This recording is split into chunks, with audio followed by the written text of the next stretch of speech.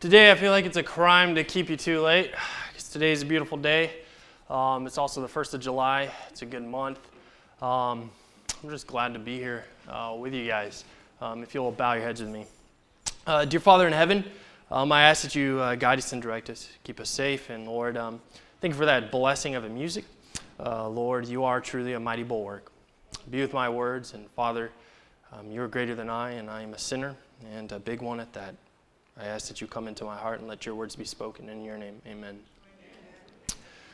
I have to admit, one reason out of many that I picked this church to join has to be the children's stories.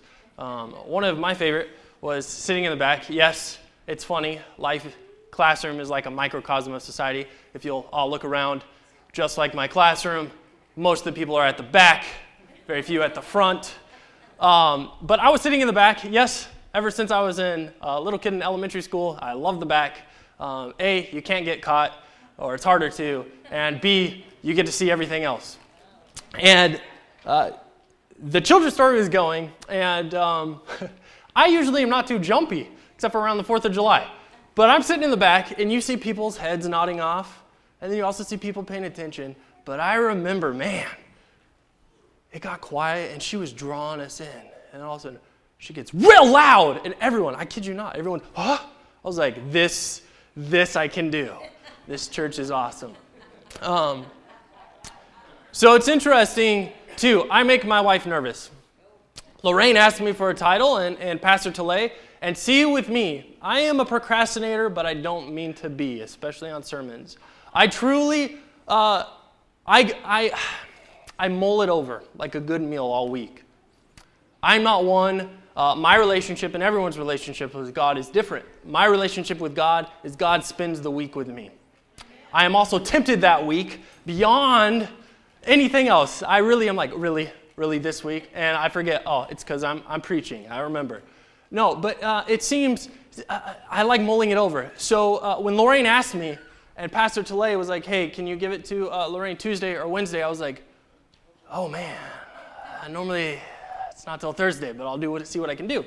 So if you look at my sermon, I'm going to explain this out. Does this title ring a bell? Where is it from? Okay, one of my favorite things is Adventures in Odyssey. I am still a little kid at heart. Whether I'm working out, see people when I'm at the gym, they think I'm listening to hard rock, or I'm listening to rap, or classical. I don't know. But really, what I'm listening to? Adventures in Odyssey. Or talk shows. Or medieval classical music. I love Thomas Tallis. My wife is like, it's like stepping back when we first got married. She's like, it's like stepping back into the Middle Ages with you. Because it soothes me. It relaxes me. But I love those. And one thing that came to my mind as I was praying over is The Great Wishy-Washy. It is a fantastic story. Now, I have never been one to sit and watch a movie. It drives my wife and everyone else around me nuts. I don't want to say it's ADD, but it is ADD or ADHD, one of the labels. I probably have many. For me, I get halfway to a movie and I'm like, all right, let's go work on this. Let's go do this. Let's go do this. Then I'll come back 15 minutes later. Okay, that was great. Let's go do this. I can do this, and then I'll get out to the end of it. So I have never been able to sit through mini movies, which would surprise people, but I'm okay with that. But also The Adventures of Oz, The Wizard of Oz. But this, The Great Wishy-Washy, Adventures in Odyssey took and made it into a spiritual story, and it's called The Great Wishy-Washy. And what it is a story when they go through this fantastic journey, just like The Great Wizard of Oz, and they get there. And this guy is no backbone, no nothing. He is the Great Wishy-Washy. So that came into my head. I was a little scared, but I was like, okay, God, we'll go with that. So I texted her, and then I was like, all right, now that we got that covered, Lord, we need a Bible verse to go with this. I don't know, there is nowhere in the Bible that says The Great Wishy-Washy. Luckily, Google is awesome. So I typed in, and I was like, God, what do you want me to type? I am telling you verbatim. And into my head popped, what does the Bible say on doing what's right? And I was like, okay, we'll try and connect this. So I type it in, and Isaiah 1:17 popped up, and in my head, it said, that is your verse. This is how God and I work. I am okay with that. Most people, I've learned, cannot fly by the wire with God. But for me, I love it. Sometimes God's like, hey, you are on this road, but I really want you to go over there on that road. And so we adjust, acquiesce all over the place. But I love it. Another thing, though, that I got here today, and my wife was like, all right, so this is her throughout the week. So got that sermon written? I'm like, yeah, I'm working on it. I got it. It's all up here. And knowing, many of you are parents or individuals, when people say it's all up here, most of the time, it's nowhere. But with me, it is. I think about it. I am the most random person ever. My students will tell you I am random because I will be doing something and I'll be like, most intense topic, and I'll be like, yeah, man, I need to go pick this up at the grocery store later. And then I'll go do a sticky note, plop it down, we'll come back. But for me, I ruminate on it all week. How many of you like food? Good meal. You ruminate on it, right? You can't just rush into it. I may look like a big brute, but cooking is my de-stressor. You can't watch the Food Network and rush it. You gotta work it, and then you got with good ingredients. You can't just you're gonna burn your meal. You just gotta work with it. So a sermon's a lot like that. This week, though, too, it's interesting. My father, we have what is known as the curse of the Fergusons. If it is going to happen, it's going to happen to us. But see, it does not happen to all Fergusons. Ferguson families, and I kid you not, they come in fours. And for most of us, it is either twin boys, twins, two sets of twins, or it's all boys. My uncles, they all have 2 boys and a husband and wife. So my dad calls me this week, and I have to laugh because I've learned to accept the beast. If it's going to happen, it's going to happen to me. And I remember my dad literally sat me down, and he goes, Stephen, you're about 12. I'm going to welcome you in on this fact. He's like, if it is going to happen, it's going to happen to you. But he said, one reason, of course, as many kids say, why? And then he said, and it was something that stuck with me, because God knows you can take it. And I've always been that way. After being in the military and being on ruck marches, oh man, how many of you have done hiking or long distance hiking? The first few miles are killer, right? Oh, you just after a mile, you're like, hey, okay, this is cool. Nature, woo, pack on my back, not worth it. Ruck marches taught me everything. You got to get used to the beast on your back because it may always be there. Some loads may be lighter than others. Some may have it easier, but you know and God knows what you can take. And so this week I've been mulling it over like, God, okay, I have the great wish he was, and I have our key text, but what do you want me to talk about? And my dad called me and he said, yeah, hey, I was driving down the road. They just bought a car a couple months ago, and the engine locked up as he was passing a semi going 70 miles an hour. I was like, and this is my dad and I, and he's laughing. And I'm going, really? And he's like, yes. And he's like, and I'm going to pick up your... See? It's going to happen. It's going to happen. I'm going to pick up your brother and sister-in-law. And see, the Ferguson thing does not happen to my brother. I still think he's adopted. But it doesn't happen to him. Or the theory is it's just building up like a volcano someday. But he called me, and it's funny because he's like, hey, while I'm talking to you, I also have some questions. Now, see, I've had to get used to this. On the outside, I may look like, hey, he doesn't read a lot. He doesn't do a lot of this or that. But I learned a long time ago as a kid, I would rather have people think that I'm not smart, but inside I'm smart. A, you won't get volunteered for a lot of things. B, I am an observer. I like sitting back and watching things and then giving an opinion or doing something. I would much rather be in the background, and I know it's ironic because I'm up here, and have someone else up front, or we all successful, than for me just to do everything and give all the answers. But I've gotten used to this. I have friends and families. I even have college professors call me, and they have PhDs in Greek literature, boring, but they have PhDs, and they'll call me, and I know how it always goes. Hey, while I have you on the phone, I got a question for you. And usually it turns into 3 or 4. But this time he asked me.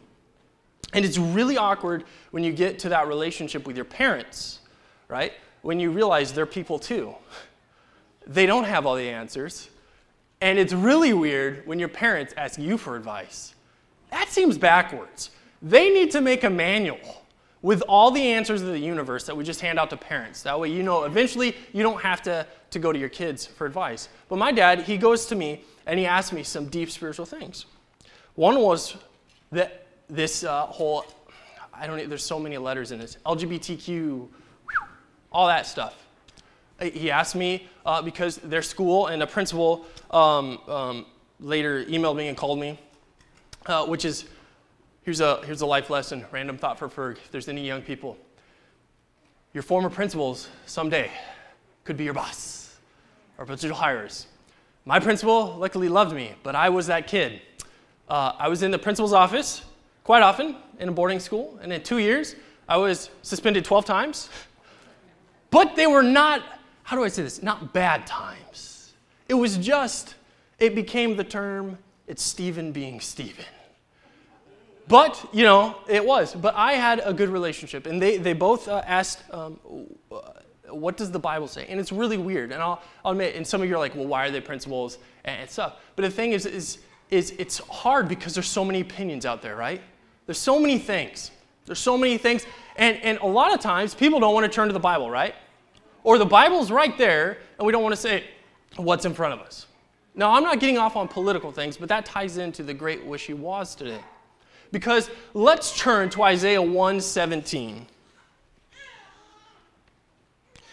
Isaiah 1:17. So there's these many things, but things that I teach in my Bible class that we really kind of don't focus on. There's a lot of great Bible verses in the Bible that go overlooked. And Isaiah 1:17 says, learn to do good, seek justice, correct oppression, bring justice to the fatherless, and I would even add in there, motherless, plead the widow's cause. Now see, there's this movement, and I will admit, my brother and sister-in-law, they are the righteous avengers of social justice on social media. I had to learn to hide on my Facebook page. I really don't get on there that much, but when I did, I don't want to see that stuff. And, it's been striking me lately. How many of you, by a show of hands, are Christian? Okay? How many of you are Christian? Now, I want you to take a moment and think to yourself, what does that mean? Follower of the way. I love that term. It's in the Bible. It's in the early church, the way. But I want you to take a moment. Apparently my iPad's taking a moment too.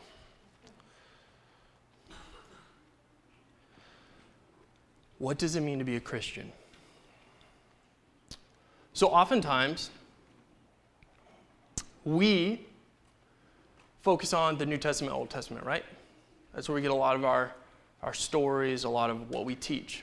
And we kind of forget that there have been people, even in the modern era, that have exemplified what it means to be a Christian. One is, ironic enough, this is for Dr. Verde. Give him a shout out. Last Sabbath, I liked Dr. Verde from the first Sabbath school I sat in there, but he said that he liked Abraham Lincoln. Am I correct? Yes. So, July 1st, 1862, President Abraham Lincoln signed the first income tax bill. Ironic enough, July 1st, 1863, a year later, to the date, beginning of the Battle of Gettysburg. Whatever they were fighting for, maybe it was because of taxes. We as Americans tend to fight a lot about taxes. But it's Abraham Lincoln. How many of you know about Abraham Lincoln? He failed a lot. He had a nervous breakdown. He was not a successful man. And personally, if you look at him, I'm just going to be blunt, he is ugly. He is an ugly giant. But he never let that stop him. would we label Abraham Lincoln as the great wish he was? No. One of his greatest quotes that I personally have seen tattooed, I don't know why you would get tattoos on your back because you can't see it for yourself as inspiration, but I've seen tattooed, I've seen on posters, I've seen everywhere. But this one stuck with me from elementary school history class. Be sure you put your feet in the right place, then stand firm. So if we're Christians, what is the right place? I want us to look back. Isaiah 1:17. This guy, a prophet of God, wrote this a long time ago. But let's look at what putting our feet in the right place is. Learn. It says learn. Why would we have to learn? Human nature is inherently, I like to say, skewed. Okay? But there's just something off. Do you get what I'm saying? Like, I just have to laugh. Have you ever seen, especially lately on TV shows, I don't watch many, but they are just depressing. There's lots of killing or end of the world. I'm like, guys, okay, even if I wasn't an Adventist, if I just watched ABC, NBC, CBS, all these shows, I would become one because I'd be like, okay, why all of a sudden the last 5 years has everything just been end of the world? But human nature is skewed. So then we come to this and it says, be sure your feet are in the right place. What is that? It's learning to do good, seek justice, correct oppression, bring justice to the fatherless, plead the widow's cause, and above all else, follow God. Now, I didn't say learn about God, because that's actually pretty easy, right? Did you know the Bible is the best-selling book for about a century now? It doesn't even compare. And yet, look at our world. Many people learn about God, right? But here's the question. Do they follow God? Abraham Lincoln had some tough choices. And what's funny, and again, I'm not being political at all. I am farthest from the political. But we skew presidents and other stuff for decisions they make. But if you look at constitutional law, what Abraham Lincoln is celebrated for most is the Emancipation Proclamation, correct? But what he did was extremely unconstitutional. But was it the right thing to do? Yes. I wish that our founding fathers would have just had more of a backbone and said, we are not going to stand for slavery in this country. But with God, there is no what if. God knows everything. And the Civil War is one of those moments that you have to think, how can this happen? Because you have to remember that there were still people alive in the 1940s and 1950s when we went through the world wars. Yes, it's proven that were alive during the Civil War.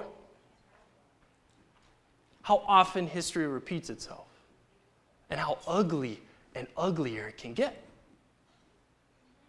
We actually, if you look at human history, whether you're a Christian or an evolutionist or whatever, but I'm glad, I would hope all of us in here are creationists, we actually have not been where we're at for a long time. Even in the Civil War, they were still cramming gunpowder and lead balls down a musket. And they were still using swords. Can you imagine being born in the 1860s, and then you're an older person, but you are witnessing World War II, machine guns, and you would have even witnessed World War I. The horror humanity can bring. Am I correct? And most of this is done by people that say they're Christians. Now we move forward, and see, the Civil War is one of the events, because if you look at pictures, it is horrific. It is horrific. I'll tell you what, I love the 4th of July until I went into the military. I dread this day because I know for 2 weeks up, I am on edge. The other night, someone decided, it's random, but for me, it is like being straight back over in a combat zone. I remember this last week, I shot straight out of bed. And I still have my Kevlar vest by me, and I automatically reached for it. And I thought, we are not there. But then, my birthday is the day after. So, it used to go like this. Party on the 4th of July, and hey, it's your birthday. Now you get to sleep in. Now it goes, get stressed out on the 4th of July and try and listen to as much noise-canceling classical music as you can and be tired on the 5th. But for me, humanity, having seen it, humanity left alone and not following God, not being a verb, can do some horrific things. Moving forward, how many of you have ever wondered why the Nazis were allowed? Now, I'm not saying by people, but why were the Nazis allowed? If any of you have taught history or know history or as a Bible teacher, this is one of the biggest questions that comes to life. When kids see the prolific pictures, what the Nazis did, they ask, how can a loving God allow this? Have you ever thought about it? What's ironic is America up until 1944 did not want to believe, and I'm not saying the general population, but they did not want to believe that this happened. We started getting, at the end of World War II, we started to seeing that it was actually about the Jews. Do you get what I'm saying? We originally did not care. We turned away boats full of Jews. We did. We actually didn't declare war on Hitler, he declared war on us. Do you realize that? So, Japan attacked us, and we're angry about that. But you know what's sad? December 7, 1941, December 7 came around this year. I looked at my students, I said, hey, do you know what day it is today? And they said, school day? For me, I'm a history nerd. But even September 11th has become this. Oh, yeah, something happened, didn't it? For me, I know exactly when and where I was at on September 11th. And I remember looking at Afghanistan and thinking I'm going to go there. Never did I realize that, hey, I might actually go there. But have you ever wondered how such cruelty can happen? Now, what I'm about to share with you, I'm going to challenge you to go research, because there is more spiritually that surrounded Nazi regime and the world at that time than most people realize. Okay, Germany. I find it a blessing, and I know God likes to orchestrate, and He encourages me when God up here special music, which Frank, by the way, that was a good job on the tambourine. It really was. People don't think, but there is actually an art to it. Like, you can't just get up there and do it. It was a good job. I enjoyed it, and the guitar, phenomenal. Is a mighty bulwark, because Germany was the most Christian country up until World War II. It was. The people were required, yes, but the people wanted to. Do you get what I'm saying? They were proud to be Lutheran. Do you get what I'm saying? They were proud to be reformers. They were. So the question is, why out of a country that was the most Christian and the most theologically important at that time, our important theologians at the time did not come, and they still impact us today, did not come from America, did not come from anywhere else except for Germany. Karl Barth, have you ever heard of him? Karl Barth, German. A lot of other dudes that I can't think of their names came from Germany as well. Seriously. This one guy even had the theory that the Bible was not correct, but he was still a theologian. That's like most today biblical archaeologists are atheists. Confuses me. How? But he was a theologian, and he came up with that you cannot take the Bible literally, any of it. I'm like, okay, that kind of defeats the purpose. But he was important, because he's still affected today. How many of you have heard of Dietrich Bonhoeffer? Okay, this is what happened. I have a book problem, but when I was early on in college, this book, Pastor, Martyr, Spy, changed my life. I had no idea who Dietrich Bonhoeffer was. I was in Barnes & Noble. I was bored. I saw this book, just come out. It had that, that red 30% off sticker, which on my head says, "Buy me." I was like, hey, this looks amazing. So I bought it, and I read it. Now, usually what happens is like I described with movies. I read, and then I go and start another book. And I'll start another book, and then I'll come back, read, start another book, read. I go back and forth. This one, all 400 pages in one weekend. And then that started on to me, and I want you to be aware, I am 100% Seventh-day Adventist, okay? I don't want anyone walking away going, he's a Lutheran plant. No. But if you notice, Ellen White passed away in 1913, and up until that, I call it the spiritual darkness. If people don't look, oftentimes, for us, important spiritual events kind of end in the early 1900s, late 1800s, am I correct? We don't look for spiritual things after that. But if you look at World War II, I tell you what, God was heavily involved. So here's some things. Dietrich Bonhoeffer. He was born in 1906, the 4th of February. He was born to a world-renowned psychologist. His dad never became Christian. But guess what? How different the days are from now. His mother was royalty, or nobility, German nobility. Her father was a minister, an evangelist, very well known in Germany and throughout the world. And his father was, guess what? A minister, evangelist, and very well-known theologian. They got married. It is said, and it's amazing that someone that's not Christian and he's still today, we use him in psychology. I'm just terrible with names. I'm sorry. But he taught at the universities, and she stayed at home. They had a lot of kids. Dietrich Bonhoeffer was a twin. Dietrich Bonhoeffer and his family were raised to be important in music. They loved music. But guess what? Even though the dad did not believe in God, do you think he stopped the kids and the mom? No. He encouraged it. He took them to church. He dropped them off. He even would take part in family worships, even though he did not lead it out. Guess what he would do? He would sit in the room with them to set an example that I want you here.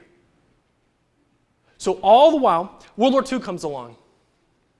Dietrich Bonhoeffer loses a brother. World War I. Dietrich Bonhoeffer loses a brother. If you ever haven't done research, World War I changed the world. I like to say it was the start of us losing our innocence. Basically, World War I was, if we can think of it, let's try it. Just grotesque. That is really when PTSD, we started noticing something. Back then it was called shell shocked. Okay? I like to call it 4th of July shocked, but shell shocked. So then Dietrich Bonhoeffer grows up, and you got to remember, he was grown up with privilege, but his parents had lots of money, but they did not allow their kids to be entitled. They had to work. They lived on a farm. They took them in the woods, cabins, everywhere else. So Dietrich Bonhoeffer ends up, by the time he's 21, he has his PhD. He knows Greek fluently, Latin fluently, and he's considered a rising star in theology. 21. How many of you have your PhDs? Mr. Reeve, you got to get on that. I know for me, I read that book and I was 22 and I was like, competition, I can't have it. No, but 21, okay? And he was challenged because he was there in Berlin and he was challenged. Everyone wanted him. All the colleges wanted him for theology. But this is what he goes and does. He then goes on a tour. He goes to America. And at that time, in the 1920s and 30s, African Americans could not drink at the same drinking fountains, right? They couldn't go to the same latrines, bathrooms. They couldn't do a lot that we could. Okay? There's one circumstance. Now, coming from Europe, guess what? Instead of African Americans, it was Jews. We didn't like African Americans in America at that time, but we also didn't like Jews too. So Dietrich Bonhoeffer, when he came over, he actually went to Harlem, and he went into a coffee shop. And he was invited over by one of his friends they had gotten to know him that had gone to Germany and had invited him over. And he was to take part in an African-American church there for about a year or two. And so he goes into a coffee shop. He invites his friend into the coffee shop. He didn't understand what whites only meant. And he gets in this theological debate with the owner until he pulls out a shotgun. And he goes, well, guns will win any theological debate ever. So they leave. But for him, he was shocked by America. Because he says, you're supposed to be the land of the free. You guys are supposed to be on the forefront. What happened? Well, he's in America, and Adolf Hitler by this time, no one is scared of Adolf, and they know what's happening, correct? There's this thing called the Aryan paragraph, which, if you understand it, most of us would fail. You had to be German stock or make up German stock to be allowed into church. Now see, Adolf Hitler was not stupid. You take a super Christian country, what do you have to presume to be? Super Christian. So Adolf Hitler did this. It sounds like a great idea, right? He took all the churches, but we need one church. So they made the Reich Church. And all of the people that Dietrich Bonhoeffer had grown up with, who he looked up to, pastors, theologians, and guess who they joined? Adolf Hitler. And he said, what do we do about the Aryan paragraph? Because I cannot stand behind it. Karl Barth ended up leaving, going to Switzerland. And others ended up either leaving or taking part.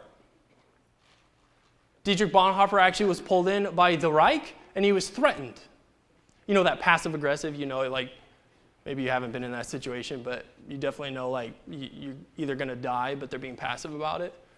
But Dietrich Bonhoeffer, guess what? He made sure his feet were in the right place by the word of God, and he stood firm.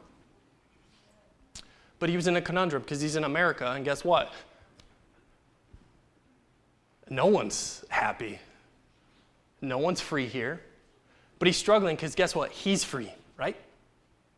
So in 1938, he made the decision. He was actually invited to stay indefinitely until the world, as they put it, sorted this thing out. He was invited to stay in America. He was free. He was safe.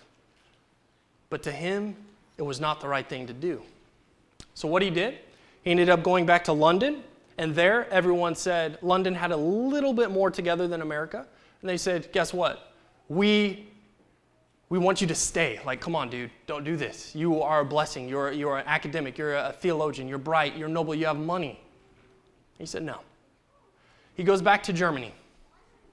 There he starts what's called the Confessing Church. The Confessing Church was an underground church and movement that took just anyone who wanted to know about Jesus and be a theologian who wouldn't accept Hitler and his church, because at that point, could you be any other besides a Hitler Christian? No, in Germany.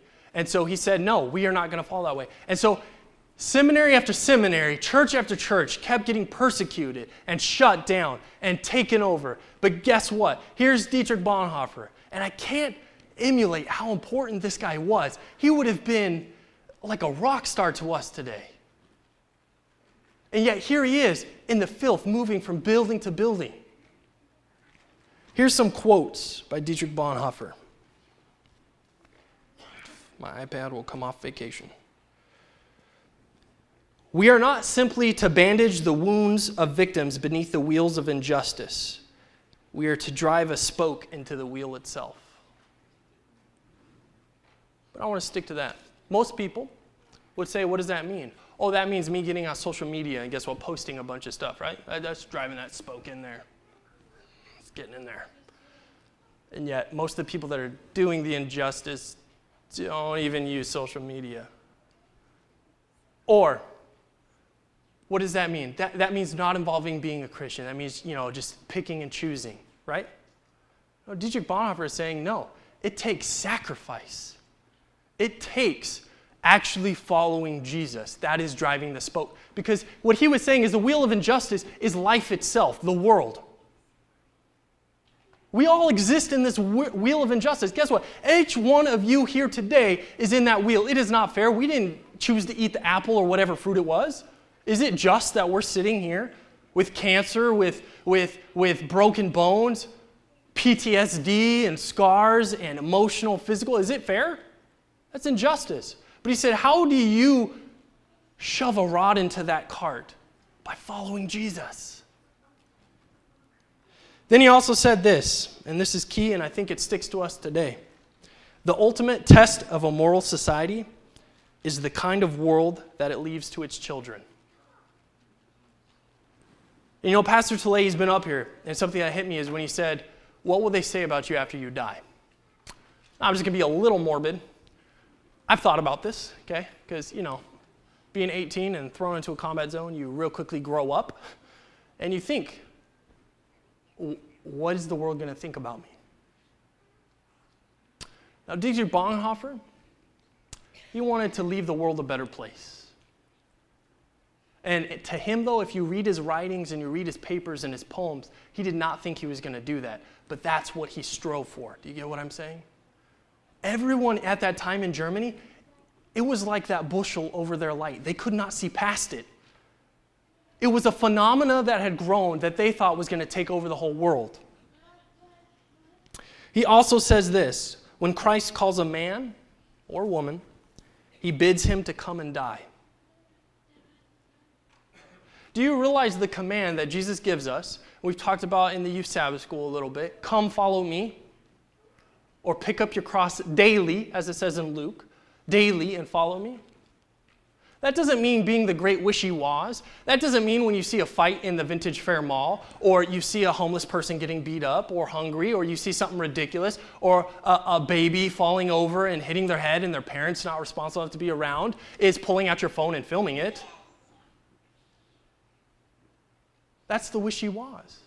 What it says is you as a Christian, and this cuts to me too, is being bold, like it says in Proverbs, as a lion. Being a Dietrich Bonhoeffer and seeking good, seeking justice, having compassion, and following God. Because I tell you what today, what Elder Florence said is true. Our world is crazy, and it doesn't tie back to a president. You can go to any country in the world, and it is getting restless. And you know what it's getting restless for? The coming of Jesus. Because I tell you what, as Paul knew the truth, we are not warring against just normal anything. We are warring against beings that have seen more than we've seen. They're smarter than us. But guess what? We have Jesus. Dietrich Bonhoeffer, sadly, he was hunted down, and ironic enough, he almost evaded capture. They mistook his identity several times, but finally bureaucracy caught up with him. He was asked for his papers, and instead of presenting fake papers, he handed over real papers. Now, why was he caught? Because he finally came to the belief that if I do nothing, that is as bad as me taking part in what is happening in Germany. So he helped the conspiracy, because you got to believe, not all Germans were Nazis. People actively sought to kill Adolf Hitler. There was over 42 attempts on Adolf Hitler's life. If you read them, you see that Adolf Hitler was kept around for a reason. Did you know, have you ever noticed Adolf Hitler kind of like sits like this when he's talking? He actually had a steel plate in his head, like his hat. You know that big hat? If you notice in public, it's always wearing a hat, correct? It's because there was a steel plate. In his aircraft, his personal aircraft, it was enclosed and encased with its own air filter and air filtration system. The whole airplane could blow up, and it had a parachute. Guess what? Everyone else could die, but Adolf Hitler couldn't. Adolf Hitler was attempted to be blown up several times. These equipment were fail-safe. The men would, and unfortunately it was suicide bombing, but these generals and stuff that did not want this, were not comfortable with it, they would load themselves up with explosives. The explosives would not go off, even though the timer was set, it was going. It would not go off around Adolf Hitler, but guess what happened as soon as Adolf Hitler got off the aircraft or away from them? It would go off. Now, most people would be like superstitious or it was fail-safe, but 42 times?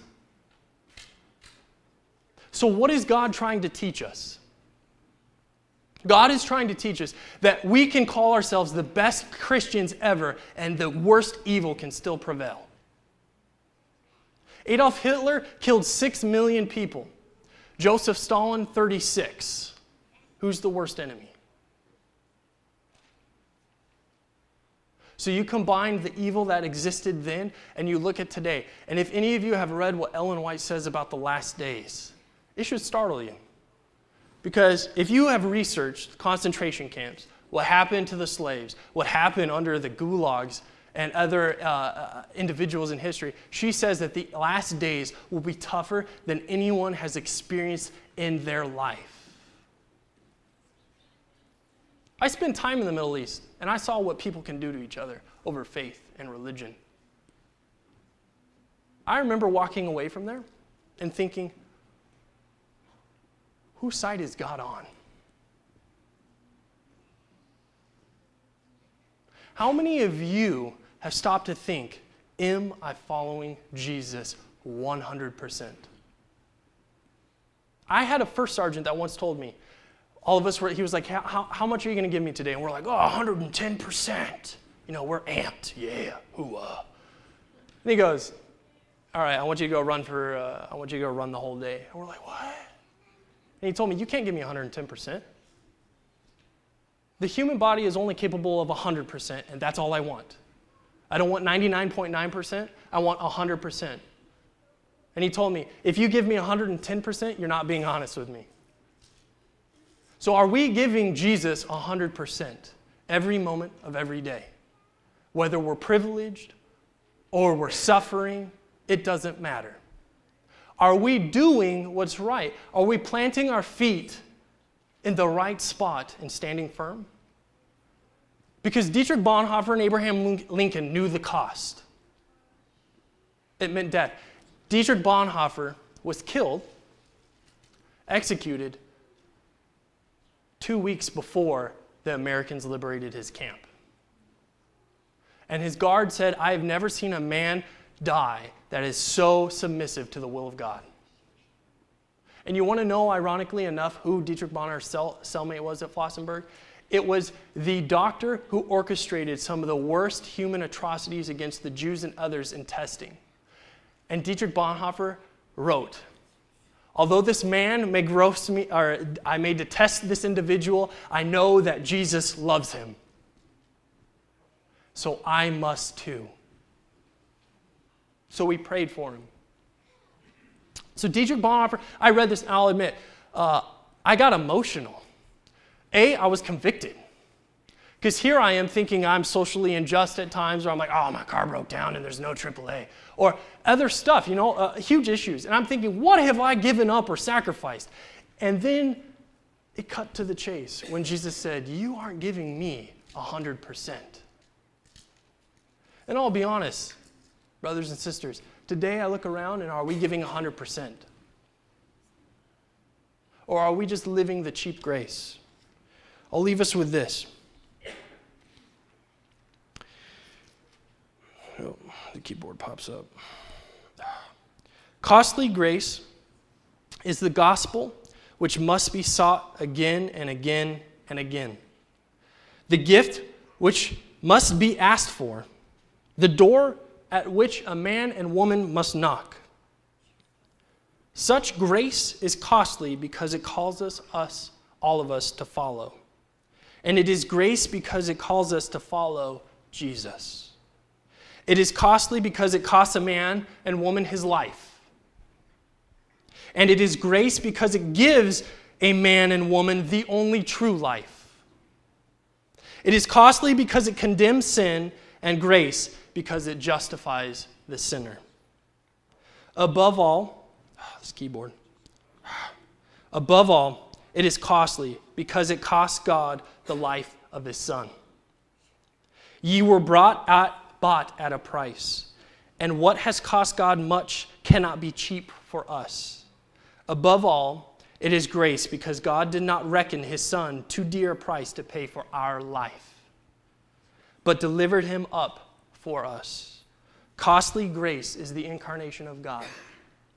And then I want to leave you with this Bible verse.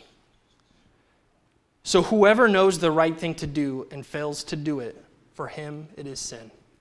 James 4:17. I want to challenge you today. I love this church, and I love this church family. I haven't been a part of it very long.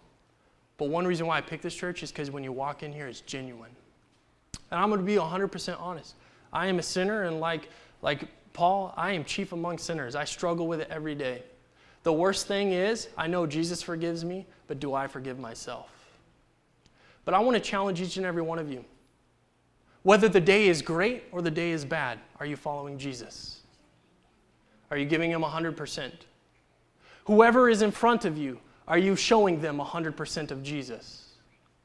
Whatever circumstance you are in, are you dealing with it 100% like Jesus? And are you dedicating and surrendering 100% to his grace? Dear Father in heaven, I thank you for each and one of these brothers and sisters. I thank you for the blessing. Lord, forgive me if I've been long-winded, but Lord, you are amazing. My words do not do justice. I thank you for the sacrifice so many have made to show us your way. Lord, today, to be honest, I think the world's confused. You're not confused, Satan's not confused, but the world is. Because we have been the great wishy-was for too long. Lord, I know that we have to pick a side. And today, silently as I pray here, I ask that you fill this room with your Holy Spirit and convict. Let us surrender 100%, and if we have, just sustain us to whatever end that may come. Lord, to you 1,000 years is a blink of an eye, and 1 year is just an atom. But I thank you. Lord, I ask that you be with us and protect us. And Lord, as it's the 4th of July, be with those that it's a celebration. And like myself, I am glad it's a celebration, but sustain us. Lord, thank you for everything that you've done. Be with our leaders, for they need you. They may not know it, and they may not show it, but they need you. Help us to accept and surrender and die to your will every day, whether we agree with it or not. Help us to do the right thing. Help us to go and follow you. In your name, amen.